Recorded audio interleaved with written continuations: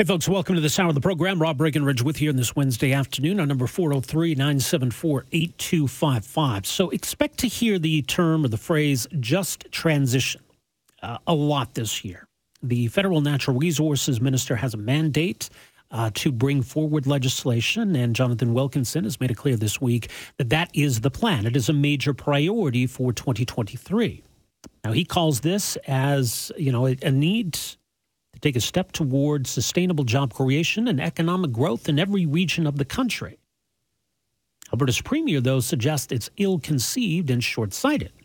Jonathan Wilkinson says he wants to see Alberta and Saskatchewan as a part of the talks around this proposed legislation. Alberta's premier says she knows nothing of any planned talks. So what does this mean potentially? Right? This is big picture, the move from a fossil fuel economy to a green economy, and the impact that's going to have on those who work in our current energy sector. Joining us for some thoughts, very pleased to welcome the program here this afternoon, energy economist, professor at the University of Alberta, Andrew Leach. Professor Leach, great to have you with us here. Welcome to the program. Thanks for having me back. Happy New Year. Well, to you as well. Appreciate you make some time for us here. First of all, from your perspective or understanding, what does we mean by just transition, or what is the mandate here for the Natural Resources Minister? So the term's been around for a while, certainly like mid-2010s. It was very popular in the U.S. when coal fortunes were declining, and there was a push to provide support to workers in affected coal communities, manufacturing communities less so, but the same kind of push to have government step in to create the types of things that we've done in Canada for a lot of our resource industries, but to do it on a more formal and maybe a larger basis. So that's where the terms come from. It's, certainly more of a popular term. We can use the distinction on the left and the Labour left right now. But it was part of Minister Wilkinson's mandate letter to provide federal legislative support or legislative federal support for workers who are displaced in communities that are affected by the current energy transition, not just the change in oil and gas sector fortunes, but also certainly in Atlantic Canada, the move away from coal-fired power generation, et cetera. Right. So does that mean compensating affected workers? Does that mean retraining affected workers? Or does it mean some of both? Or what does it mean in practice? It means that and more, I think. So it means support not just for the workers, but also for the communities to, you think of my family's all from northeastern New Brunswick, so we're very familiar with transitions or economic transitions in northeastern New Brunswick, and you've seen some ad hoc programs there. For example, the firearms registry, I believe, is still in Miramichi, New Brunswick, as is the Phoenix Pay System. So two not particularly popular programs, but they're located in that area in part as economic activity and stimulus for a region that saw a huge downturn in its pulp and paper industry and lumber industry. And so I think it's formalizing those types of community-based engagement, not simply the worker retraining and retooling. I mean, we've seen in the past where one industry emerges, to the detriment of another. There's kind of a natural sorting out of all of this. Market forces push things in a certain direction. If one sector needs workers and another sector finds itself shedding workers, that there would be kind of a natural transition. But given the situation we're dealing with here with the energy transition, is there a need for an active government role here?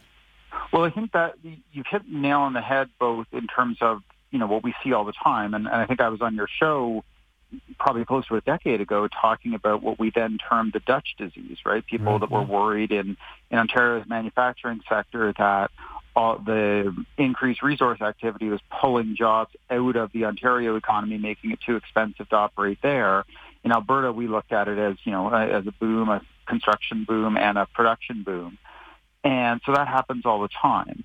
What's challenging about the current situation is you have a mix of global forces, domestic forces, and then you also have the government policies that are at play. So whether it's the electricity regulation, changing generation mix, now we're talking about an oil and gas emissions cap, carbon pricing, et cetera, where it's the government policies themselves that create some of this churn in the economy. And so there, I think there's an enhanced role for the government to play to make sure that you buffer people as much as you can against those consequences. But it also makes it hard for governments because who is a worker that's affected by the policy versus the global economy versus simply bad management or an unlucky situation or what have you? Who do you offer these supports to when it's something as broad as an energy transition? Right. I mean, is there an argument to be made here that there's almost an obligation then on Ottawa's part that if we're going down this path, that some level of support be there for those who are affected? Yeah, I think there is an obligation, which is why it's in the mandate letter. But I think, again, to put the challenge on it, it's how do you, as the federal government, treat individuals who are in very similar circumstances, potentially for slightly different reasons? Do you treat them very differently? And I'd look back to 2015-16 in Alberta when, for example, the coal phase-out was announced here, and that was a program that was, multiple years down the road before we expected any coal plants to transition away. We were told that there would not be coal to gas conversions. And yet there was still a very strong push for a government program to help those workers. But at that time, we all remember how challenged the oil and gas sector was in 2015-16. There were workers in desperate situation right then saying, where's the government to help me? Yeah. And where's my program? And so I think you're going to see that as well in this situation. But that was a different kind of timeline. Is the timeline here at all comparable, or I mean, what are we looking at? Well, I think the timeline again is similar, probably to the coal phase. That we're talking about policies that have end goals in the 2030s, but that are going to start having effects, or that have already started to have effects on some businesses and some individuals. And some career paths are certainly not the same as they were, 5, 10, 15 years ago. And we see it, for example, at the university in terms of what programs are offered, what programs are popular, what co-op placements are available. We're already seeing those types of changes. But the people who went through those programs 5 years ago that had the co-op jobs and the opportunities, they're not seeing the same maybe career potential always as they thought they were going to see. So I think there's already changes afoot that can be helped by this. But I would caution that the government really can't, you talked about the big economic forces that drive these transitions. It's pretty hard for the government to get in and make water run uphill, so to speak, at the type of scale and scope that a economic boom can. So we shouldn't expect that the government policy can make things perfect for everybody, by no means at all. Right, and even though we haven't seen, jobs in oil and gas return to, where they were in, say, 2014, there are a lot of Canadians who work in oil and gas, a lot of folks in Alberta who work in oil and gas. There is really nothing of scale or comparable, is there, when we talk about green energy or, alternative energy. There's not the same level of jobs or wealth there. The amount of the thing of the foreign direct investment that was piling into Alberta and the domestic investment that was piling into Alberta in the 2010s. There's nothing like that happening anywhere in Canada for any industry. And so that's going to be difficult to replicate. That said, a lot of the roles in the oil and gas sector and the skills are not specific to oil and gas. There are certainly some that are very specific to oil and gas, but there are a lot of support work and a lot of site work and a lot of engineering and design and project management and roles of that nature that are very easily translated not just to other energy sector roles, but to roles more broadly in the economy. So there are opportunities there, but you're right. It's not like when the Ontario manufacturing industry was in crisis and the Alberta industry was booming. There isn't somebody waiting necessarily saying, okay, anybody that finds themselves without a job in northern Alberta right now, they could easily move to X and find a job easily. That's not the case. So is this part premature? Is this putting the cart before the horse? Or is this, a necessary sort of laying of the groundwork here for what's coming eventually?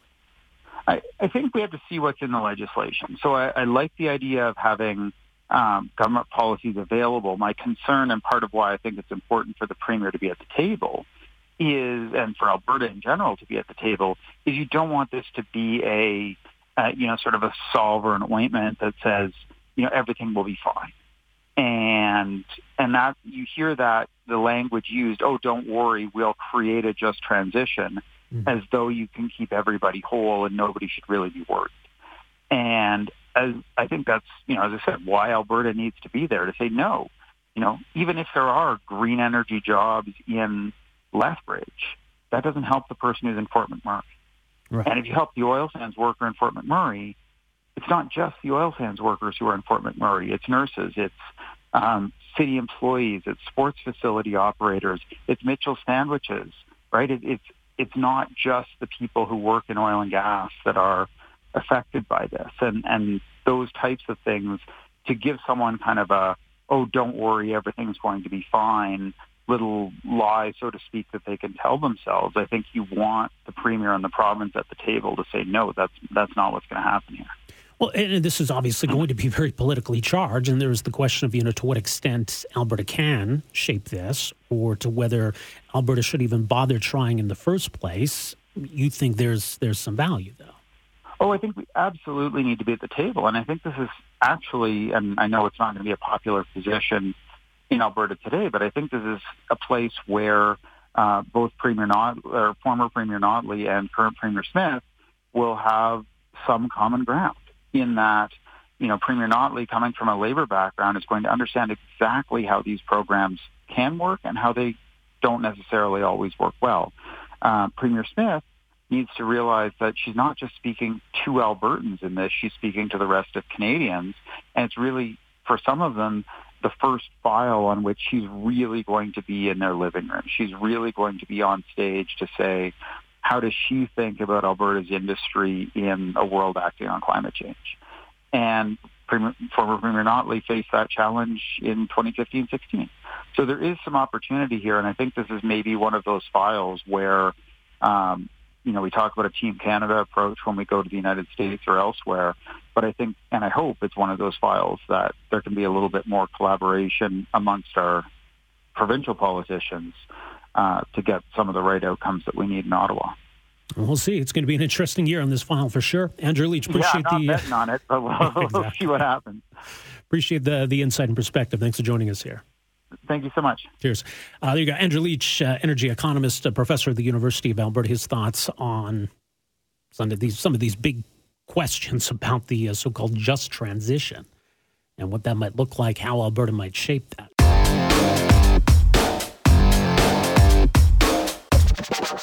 Good afternoon, folks. Welcome to this hour of the program. Rob Breckenridge with you here on this Wednesday afternoon. Lots still to get to. We'll get back to some of your phone calls and your texts as well. But do want to talk about the situation in Ukraine. President Zelensky yesterday tweeting that he had a substantive conversation with Canada's Prime Minister Justin Trudeau. Says, we discussed strengthening Ukraine's defense capabilities in the face of threats and risk of escalation at the front. Expressed gratitude for the strong support of Ukraine by Canada. Agreed on steps to implement the peace formula. So the question, I guess, moving forward, what does a peace formula look like? What does a victory at this point for Ukraine look like? What does defeat for Russia need to look like? Also today, Russia confirming that now 89 of its troops were killed in a Ukrainian rocket strike in the Moscow-controlled parts of the Donetsk region, suggesting that unauthorized use of cell phones by conscripts was the main reason for the successful attack. And it just speaks to the setbacks that Russia continues to suffer in Ukraine, despite attempts to escalate by drawing thousands and thousands of more conscripts into this invasion. We're a long way from where we were in February of last year when this invasion began. And, of course, the Russian hopes and the fear for the rest of us that Russia might succeed. That clearly hasn't happened. 2023, therefore, is going to be a consequential year for this whole situation and ultimately for Ukraine's future, and as our next guest writes, for Europe's future as well. He also writes, Putin tried to kill Ukraine and failed. Soon he will reap what he has sown. So how are we feeling about this whole situation as we head into a new year and almost the one-year anniversary of this invasion? Joining us on the line is the author of this piece, which you can find up at nationalpost.com, Lubomir Lusiak, a professor of political geography at the Royal Military College of Canada. Professor, great to have you with us here. Welcome to the program. Thank you, Rob. Thanks for having me. So, 2022 came to a close with these remarkable scenes of Ukraine's president in Washington, D.C., speaking to Congress, meeting with the president was hugely symbolic. Is there a lot of reason for optimism now as we begin a new year? Well, optimism, yes, in the sense that Ukraine has demonstrated that it is unwilling to bow to Moscow's imperial project, that Ukraine can resist with Western aid, as you pointed out, that Ukrainian military forces have been able, man for man, to best the Russians in the field. You can toss all the conscripts you want and all the convicts you want at Ukraine and mercenaries as well, and yet battle after battle, despite losses on their side too, of course, the Ukrainians have held their own and are recovering territory that was stolen from them starting in 2014, but of course escalating since February of last year. So I think 2023 will see the victory of Ukraine. It will see the defeat of the KGB man in the Kremlin, of the Putin regime, probably his death and that of his immediate entourage, and potentially even the dismemberment of the Russian Federation as we know it today. So this has been a badly conceived and executed attempt to expand the borders of the Russian state, and it will have consequences, as you point out, that will be far-reaching for not only Ukraine, but for Europe. Right, and I think those are by and large positive consequences. I mean, further instability in Russia. I'm not going to argue with it. No, you're right. You're right. I mean, there are some unintended consequences, I suppose, of all of that unfolding in Russia in terms of instability, in terms of who or what might replace Putin. I mean, some of that should still concern us, but this is still obviously the outcome we are hoping for here. Well, look, for decades as a professor looking at these kinds of questions, I always hoped that one day Russians as a nation would join Europe. I said that year after year after year, arguing that Russia as a culture is European. The biggest disappointment for me since 2014, but obviously more recently in a very particular way, is that Russians have turned their back on Europe, whereas Ukraine has turned toward Europe. Ukraine is trying to resume its rightful place in Europe, and meanwhile Putin and his clique, his confederates, are trying to claim that they have some kind of Eurasian civilization, that they're different, that they don't belong. They've demonstrated racism and homophobia in their comments, and of course imperial aggression toward neighbors. It's very sad, and I frankly, as much as the battlefield defeats of Russia are something that I welcome, how can I put it? It's not the word disappointed is the wrong word, but I'm sad to think that what Putin has done is excise Russia from a civilized company, from the international rules-based order. I think Russia should be expelled from the Security Council of the United Nations. I mean, Russia as a state can remain in the General Assembly, it should, but no longer in the Security Council. It's demonstrated it doesn't belong there. I think the Russians will have to pay extraordinary reparations, so all Russians will be affected by that. All Russian troops need to be removed from Ukrainian soil. There has to be a war crimes proceeding. I mean, there will be trials. I was sitting there thinking to myself the other night, will Putin blow his brains out? A la Hitler, what will happen to Lavrov, what will happen to some of these people who have advocated for basically the genocide of the Ukrainian nation and for the extinction of the Ukrainian state. I mean, these are war criminals. And you don't have to believe Lubomir Lusiak because you can say, well, he's biased, but let's listen to what President Biden said, called him a war criminal. So at the highest levels of every Western government of the free world, if I can call it that, there's this consensus that Ukraine exists, that Ukrainians exist as a nation, that they are not Russians, and that Ukraine should never have been invaded nor attacked for the kind of base purposes that Putin articulated back in February, removing Nazis from Ukraine. I mean, everybody laughed at that. I mean, I've met President Zelensky. He's of Jewish heritage. He has, he's about as far away from a Nazi as you can get. And yet this kind of ludicrous crime was put out there. Or the story that, NATO is expanding and threatening Russia. I mean, this is a misrepresentation. Poland went and joined NATO because it wanted to. The same thing with Estonia, Latvia, Lithuania. That was the East coming West, not the West coming East. If NATO was expansionist, it would have offered Ukraine NATO membership a long time ago, and yet it demurred, it delayed, et cetera. Now I hope, of course, one of the consequences of the war that Ukraine will not only be part of the EU, but part of NATO. But that wasn't NATO expansion to the East. It was the East running West. And, as I say, there was a time when I had hoped that Russia as a civilization and as a culture would join Europe. I think it's now not likely to do that anytime soon, and the Russian Federation, as we know it, will disappear.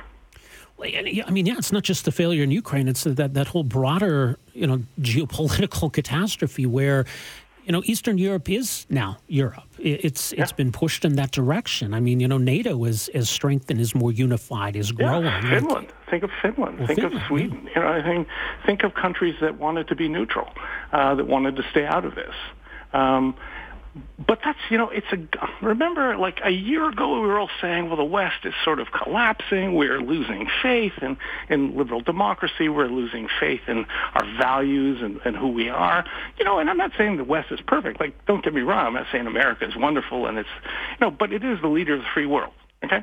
And we're part of that free world. And so is the United Kingdom. And so is France and Italy and so on. The West is now more united. The free world is now more united than ever. Those who are standing on the side, and again, I'm dismayed at the behavior of countries like India, largest democracy in the world, as we like to refer to it. I've been there several times. I'm sad to think that the government of India is sort of standing by and not doing anything. I'm not surprised that China isn't, because, of course, it's a dictatorship as well. But, you look at the world we live in now, and in some ways, it's safer. Everyone says, oh, my God, there could be a nuclear war. There's not going to be a nuclear war. Putin would be dead if he tried that. But there's a world now that is saying, look, we do have shared values, and we're not perfect, but we can actually be grateful for what we are and who we are and how we slowly, incrementally, too slowly in some cases, evolve and become better as societies. And we represent goodness. I know it sounds so corny, but we are the good guys. Yeah. Right? We are. And be grateful for it. You can look at our historical record and you can say, well, this was wrong and this was wrong and this was wrong. But wow, if you think it's better somewhere else, tell me where, because I don't see it. Mm-hmm. So I think Europe is stronger. NATO is stronger. The free world is stronger. We have trials and tribulations ahead. So does Ukraine in particular. Ukraine standing on the very edge of this and absorbing great, pain to sort of survive. But it will survive. The piece that I wrote that you're referring to, the national anthem of Ukraine, Shchana Merla Ukraina, the glory and power of Ukraine have not yet perished. That's the kind of resilience, if you like, that Ukrainians have demonstrated. When I was a boy, people said, what's a Ukrainian? I mean, I know in Western Canada that's probably not the question people talked about, but here in Central Canada, people say, what's a Ukrainian? Don't know what that is. Where are they from? Who are they? You're just little Russians and all that. Well, not now. Yep. Now everyone knows what a Ukrainian is. Blue and yellow is the color of courage. I mean, my neighbors who are Scottish have a Ukrainian flag flying. What's that? That's a remarkable transformation, a remarkable recognition of what is important in life and what people should stand up for and what we are as human beings, supporting governments that are trying to do better. And again, I've been in Ukraine many times. It's far from perfect. It's far from perfect. It's got corruption. Not that other countries don't, but, it's got its corruptions, it's got its problems, it's got its political tensions and all regional, dissent and all that kind of stuff, like just about every other place I've ever been. But it was certainly heading toward Europe. And that's what Putin didn't want. Right. Didn't want Ukraine to be part of the European community, because the values and the liberal democratic principles that underwrite that civilization are absolutely anathema to a man who, is a third-generation Soviet secret policeman. His grandfather served Stalin. His father served Stalin in the NKVD. He was in the KGB. These are people who have a profoundly different view of the world than you and I do. And, again, it's too much to say they're evil, but they're not good people. I think that's true. And, you take a look at Zelensky, and I've called him today in that column, I called him Ukraine's Moses. I mean, we can laugh about him. Oh, the comedian, yeah. Well, look at what he has become. Look at what he has become. He is leading his people away from the Pharaoh in Moscow toward a promised land, right? The promised land of Europe. And it's not going to be perfect. They're going to wander in the desert and all that kind of good stuff. But the reality of it is they're on their way. And no one will ever, ever, ever again say Ukrainians are just little Russians, or Ukrainians and Russians are the same people, same culture or something. It's that divorce, if you like, is cemented for all time. Absolutely. Well, we'll see what unfolds in the weeks and months ahead here. Professor Luchuk, appreciate your insight on all of this. Thanks for joining us. My pleasure. Thanks for having me. All the best. Have a good day. Professor Lubomir Luchuk is a professor of political geography, Royal Military College of Canada. You can find his piece up at nationalpost.com. An interesting look at what's been achieved so far and where this all goes from here.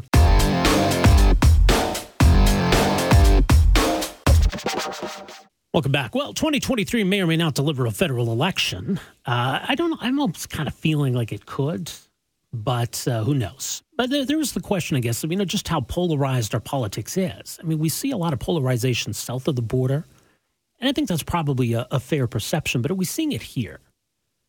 Right? I mean, are we seeing a greater polarization in politics? Some interesting new research out of the Association for Canadian Studies helps to answer the question.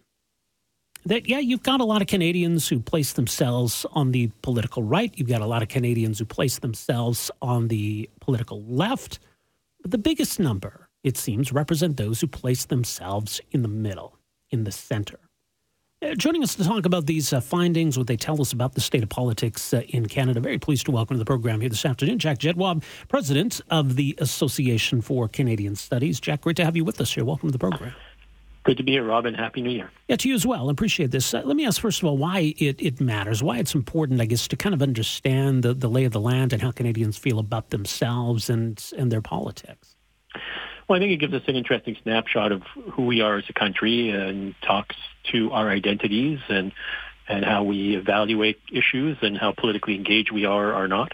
It's a very detailed analysis and survey, so it's not just situating Canadians as they evaluate themselves across that spectrum from right to left, but also looking at how that relates to political affiliation and how being on one or another end of the spectrum gives you an idea or shows you where people stand on a selected number of issues that we inquired into. Mm-hmm. I mean, not surprisingly, obviously viewpoints in Canada do, cover the whole political spectrum, but what stands out to you in terms of the findings here?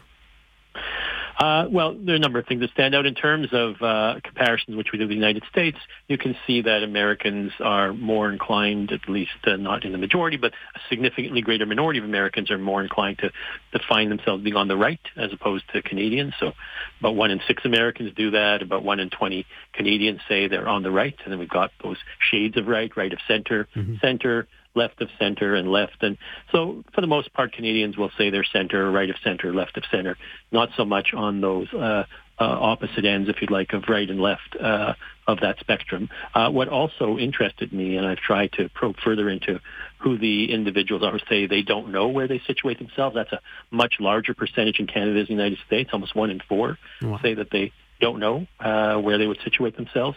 And another 10% say they prefer not to answer, which is also higher than what you see in the United States. So I'm trying to understand by doing further research whether that's a reflection of people being less politically engaged or literate in here in Canada as they are in the United States. maybe more apathetic, perhaps. I mean, yeah, it's an interesting question, sure. But in terms of polarization, then, is it fair to say that Canadian politics are or seem less polarized than American politics? Yeah, I would say that's the case, particularly when you look at the patterns of how people situate themselves across that spectrum. And even though the largest plurality of Americans do situate themselves in the center, you've got a fair number situating themselves right of center in the United States relative to the case in Canada.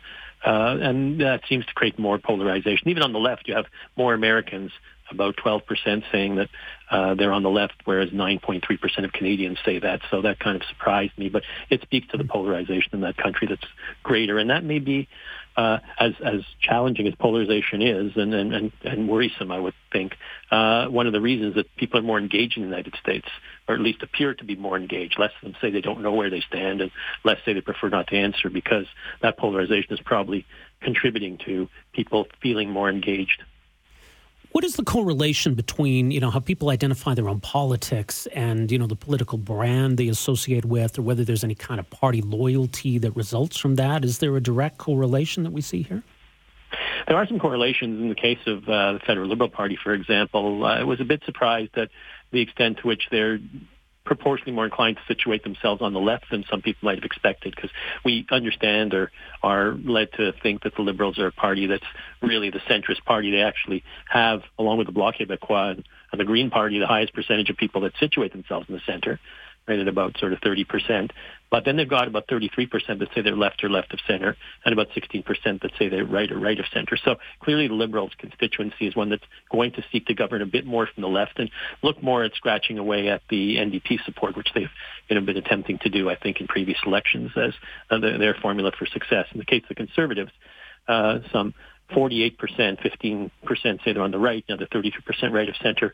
Clearly far more to the right in terms of where they situate themselves, but not as far to the right as the People's Party of Canada, at least on the sort of harder right of the spectrum. So that's where I think the Conservatives may look to try to gain some support in order to help them seek some success in the next election. Yeah, and that maybe a lot of that election is going to be fighting over the center, or do you think it should be? Yeah, I suspect it will. And a relatively important percentage of Conservatives also position themselves at center, about 28%, so not far from the Liberals. And so, there's going to be some movement in that particular area. And I think both parties all parties are going to try to see where the people say they don't know end up landing when it comes to the election. And so it's important, if I were a strategist, to try to understand, where those people position themselves on a whole range of issues. I've looked at that.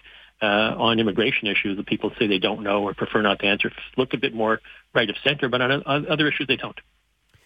In terms of geographical differences, there's a perception that, for example, maybe Alberta's a little more conservative than the rest of the country. Maybe our neighbors to the west are a little more left wing than other parts of the country.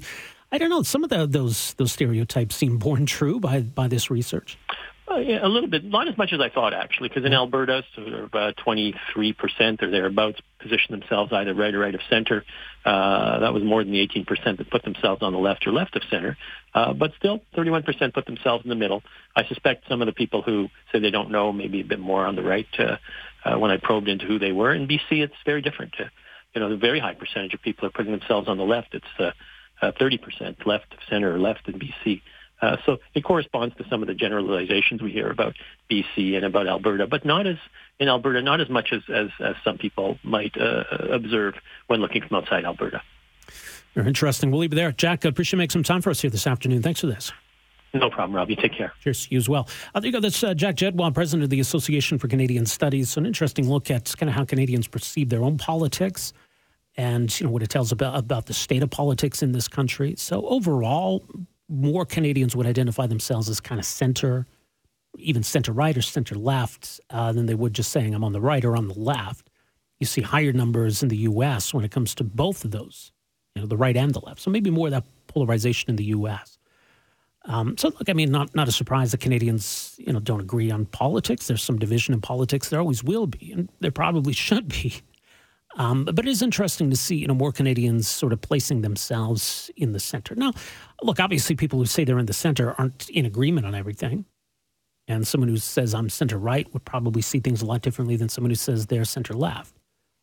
And maybe by identifying themselves as center-right or center-left, it's also a way of sort of saying, I'm not part of any kind of a political tribe, right? I'm not beholden to, any political movement or party or leader, that I tend to lean a certain way, but maybe it also speaks to more independence per se. But there is a correlation here, obviously. You have 34% of people who say they would vote Liberal would identify themselves as being on the left. 48% of those who say they would support the Conservatives would identify themselves as being on the right. But at the same time, you get 28% who say they would vote Conservative, say they have centrist views. 30% or so, same thing with the Liberals. So where's the next election going to be fought? If the Conservatives are going to defeat the Liberals, where do they need to go? Do they need to win over these center voters? Are there enough voters on the right that haven't voted Conservative that could be brought into the camp? I think there's an opportunity here, clearly, for Pierre Poilievre and the Conservatives to win the next election, whenever that happens to be, but it's not a guarantee either. The other thing is, I think if, there's a lot of issues that have come up over the last couple of years that weren't necessarily on the political radar a few years ago. So, what makes somebody a conservative or a liberal or on the right or on the left? Has that changed a bit? Thanks for downloading and listening to the podcast. Don't forget to subscribe, rate, and review for free at Apple Podcasts, Google Play, or wherever you find your podcast. You can also find me on Twitter at Rob Breckenridge, and you can email me, rob@770chqr.com. Talk to you next time. For most of us, crime is something we see on the news. We never think it could happen to us until it does. Loved ones are gone, and for the survivors, the scars will never heal. I'm Nancy Hixt, a senior crime reporter for Global News. And on this season of Crime Beat, I'll take you inside some of the most serious crime stories I've covered. Season 6 of Crime Beat is available now on Spotify, Apple Podcasts, Amazon Music, and all podcast platforms.